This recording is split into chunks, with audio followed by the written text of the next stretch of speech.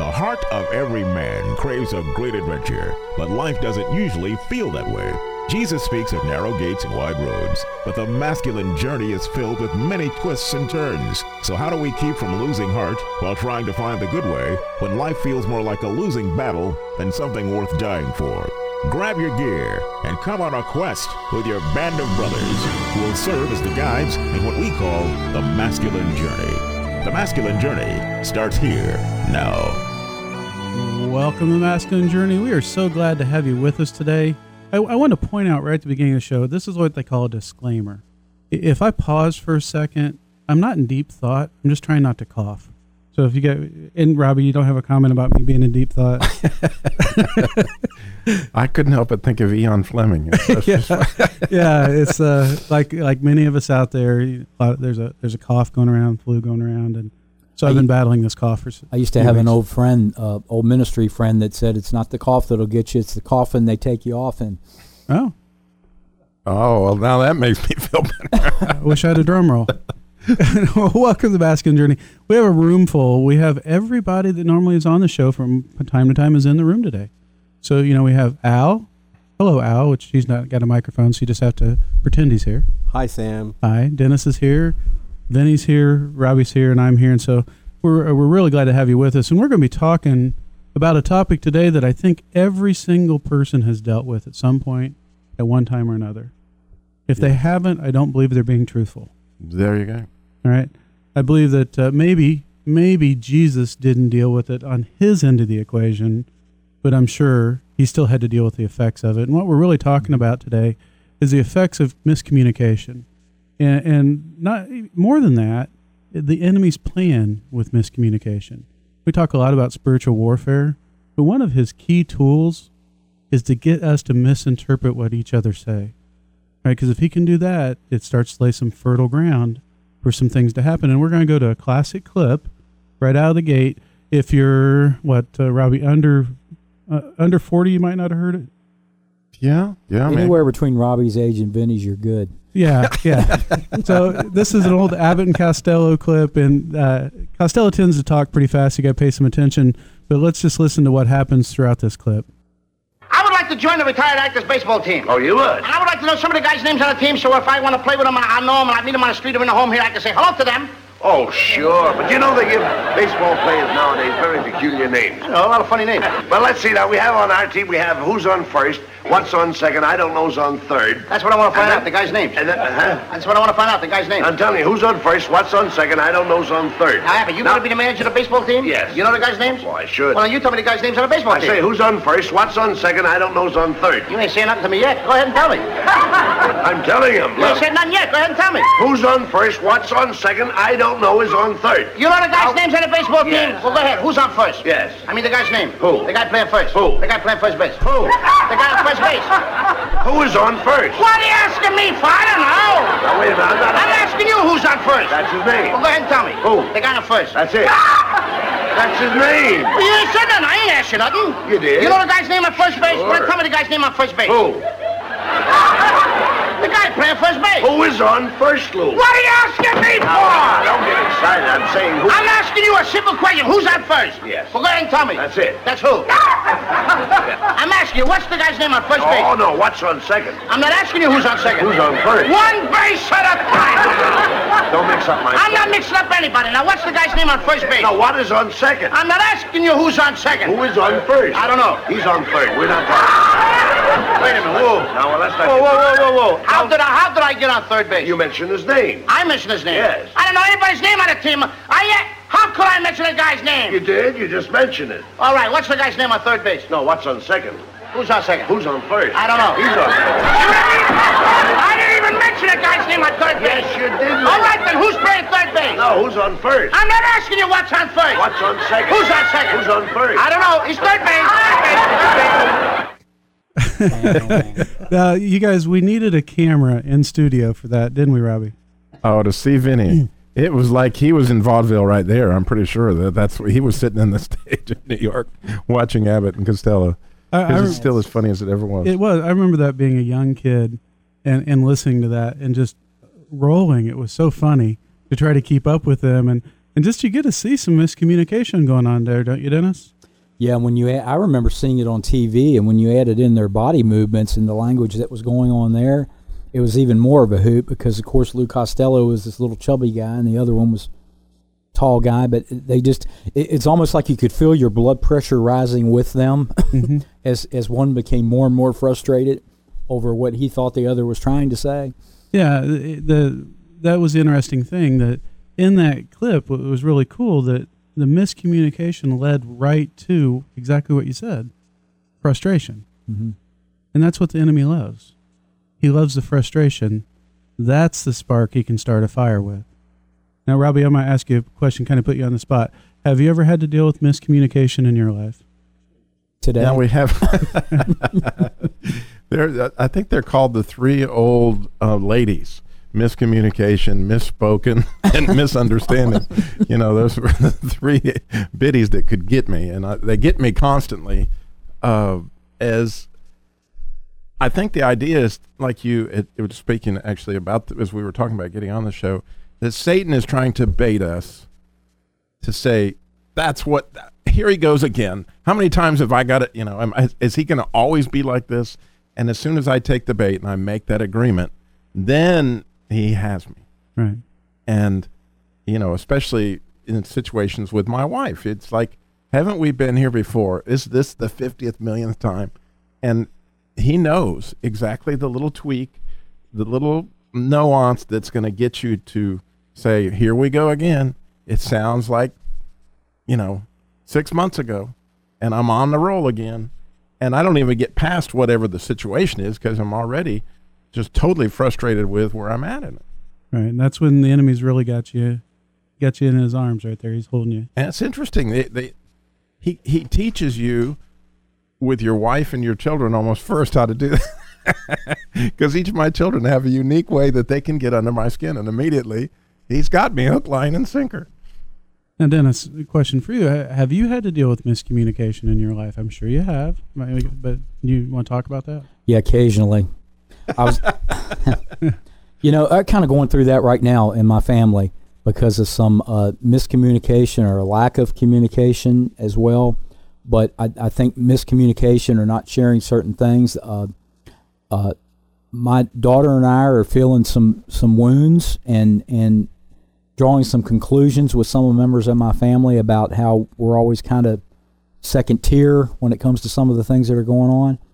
And I didn't really look at it in that light until you were talking about this topic the other day that, we made some great strides over the last several years, particularly with my parents and I, because there was a time where I wasn't speaking to them for a while. And, Satan would love for us to for that just to go all the way again and for us to be back where we were. And the fact of the matter is sometimes miscommunication leads to no communication and then you don't get anywhere. And I think he's thrilled with that, especially when we're not talking at all. He's thrilled with that because he's got us right where he wants us. Yeah, I wish that for me it often went to no communication. It probably goes more often to inappropriate communication, because then it becomes a attack on somebody's intent. Vinny, now you've been around just a couple more years than Robbie and a few more than Dennis and a lot more than me, but have you had to deal with miscommunication over the years? Well, let's stay on the family part here. My youngest is 57. I don't think I've ever agreed with her since she was born.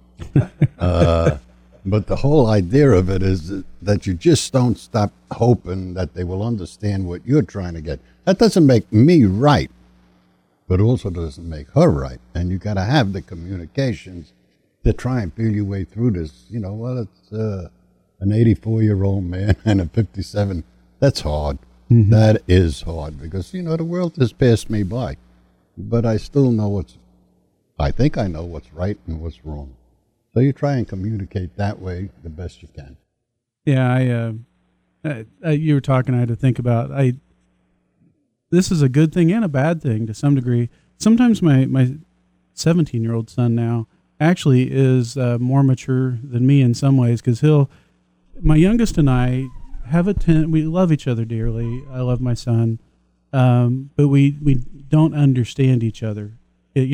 he said this, I heard something different, I said this, and we're both wired to move towards volatility, right, as it goes up the scale. And fortunately for us, Caleb, once in a while, he's usually around us, he'll go, wait a minute, this is what I think he's saying, and this is what I think you're hearing. And it usually diffuses the situation, you know, and So I'm thinking, was he on Everybody Love Raymond at some point? he might have been, you know, and we'll play that clip a little bit later. But, you know, it's amazing when you just stop and say, wait a minute, let's try to talk through this. You know, that's one of the strategies we can use with the enemy, is saying, before I get to this place of frustration, this is what I think I hear you saying. Is that what you intend? Right. And technology has added levels. Oh, yeah. Because, you know, we had email, and certainly misunderstanding in emails, like, it's just twice as easy as it seems to be in person. The phone is one thing, and then you add texting, where you even got to abbreviate it more. And, you know, and Vinny said, the world's passing me by. Both of my sons, I don't know when I ever get to talk to them anymore. All I get is text. Yeah. And you better be prepared to say it in a few words. Mm-hmm. Yeah, and it becomes, you have to learn how to keep up with that, because to some degree, if I'm going to talk with my youngest daughter, it's primarily going to be through text. It's not going to be email, it's not going to be a phone call, but it's going to be through text. I find myself with my daughter sometimes now, she's 23, going back and getting her on the phone and saying, I just read this in this text, or just saw this on Facebook, and probe a little bit about what's really going on, because on the surface it looks like it's not good. Right. But I can't tell, because you're not really communicating, you're just putting out some things there that don't really tell the story. That's a thing that I have going on with my children. Dad, why don't you learn how to text? I said, no. Why don't you learn how to call up? You know, I think it's a lot more personal when somebody calls up and you hear their voice and you can really understand what they're saying. But when it's written down, it's like reading a book that you just got out of the library. It's words that are put down on paper. Me? Anyway, I had to get that in. Call me. It's a lot better than me texting. If people would just strive to communicate, it would go a lot better. But when we come back, we're going to talk a little bit about more where the enemy takes that, from that misunderstanding into a character assassination on one another. And we're going to get some great clips. I think you're going to laugh, and I think you're going to see a little bit of yourself. Thanks for listening to this side of the Masculine Journey. We're going to come back, and you're going to love this next segment. Stay with us.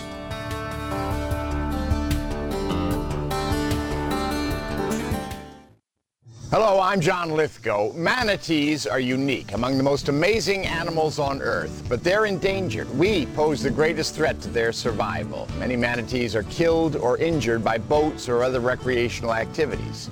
I'm a writer of children's books, including one about manatees, and I believe education is the key. You can be part of the solution. Please contact Save the Manatee Club right now. Call 1-800-432-JOIN. Thank you. Get out to the forest and discover the wonders of nature with your family, just like Blue, Jewel, and the whole Rio flock. Let the kids connect to their roots. It's going to be so much fun. Yeah! Woo-hoo! Let's rock this jungle. Woo-hoo! Fresh air. What a glorious morning. Clean water. Woo-hoo! This is great. And endless surprises. Yo, this is untapped territory. How amazing. Visit discovertheforest.org. Brought to you by the U.S. Forest Service and the Ad Council.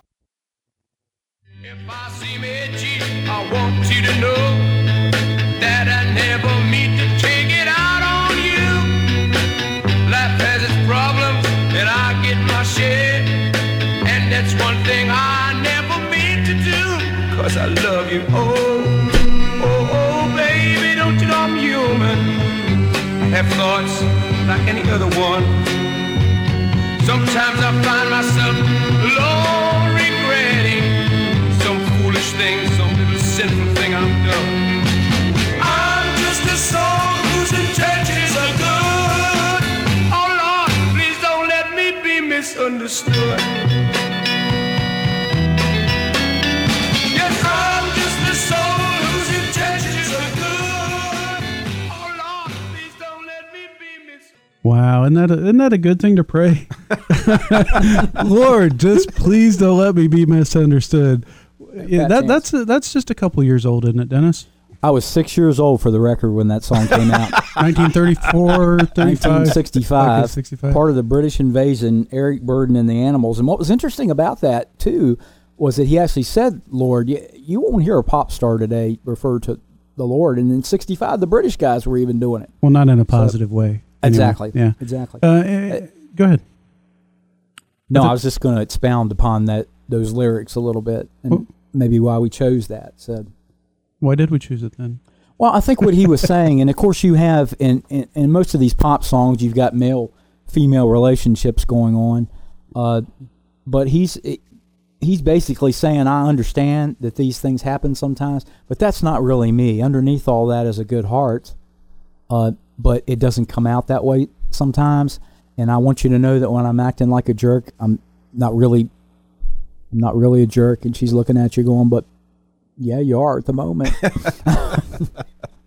It's a big misunderstanding, Sam. It is, and I think there's a whole lot in that. I think there's times, as you asked before the show, how many times is it, the devil made me do it? Am I using that as an excuse? And there's ownership we have to take in our actions. We own those, right?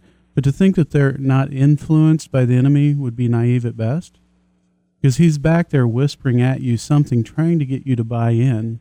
We're going to actually go to a clip that really takes right off the song you had. Intentions are good. Please don't help me not be understood, right? Mm-hmm. And it's from the TV show Frasier.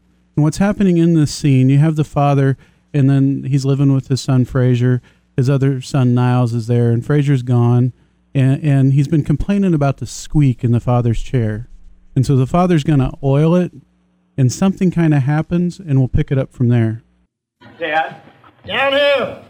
I'm like, Dad! Oh, I thought you'd capsized. No, I was oiling my chair. The squeaking was bugging Frasier. The carpet is a whole shade lighter under there. Except for those little black dots you just made. Oh, shoot. Yeah. I'm gonna get a towel. Yeah, no, I'll get it. No, it's all right. I'll get it. Ooh. Oh, I'll get something to pick up the grease. Clean it up. What just happened? Now, don't get upset. I was oiling my chair trying to get rid of the squeak, and I had a little spill. A little spill? I just had this carpet cleaned. I'm sorry. It was an accident. Sure, Dad. It was an accident. It was an accident. I saw him step on it. Now, as you know as well as I do, there are no accidents. Just admit it, Dad. Your latent hostility toward me has been building through the years, little by little, until you have finally struck the Achilles heel of my decor, the Berber carpet. I did not do this on purpose. No? Then I suggest you dig deep into the twisted caves of your subconscious, where malicious acts abide, clothed in the robes of plausible excuses. For the last time, this was not malicious. It was an accident. I don't think you know the difference. Yes, I do. That was an accident. This is malicious. If you haven't seen that episode, it is a good one to watch, because at that point, he's spraying the grease on Frasier, right? He said, this part's malicious. Now, did you hear that kind of play out a little bit, Robbie? Wasn't his intentions good? He was trying to keep Frasier from frustrated with the oil, but he was misunderstood. And truly an animal in the scene. That's what happened, yeah. Yeah, and that happens sometimes in our life, that you can have the best intention, but it's misinterpreted, right? And it's, again, that enemy that's taking it and trying to twist it and turn it and make it seem as though it's something different. You talked about how, texts just complicate things, and those little emotion things are supposed to help it, but sometimes I have to try to figure out what those even are.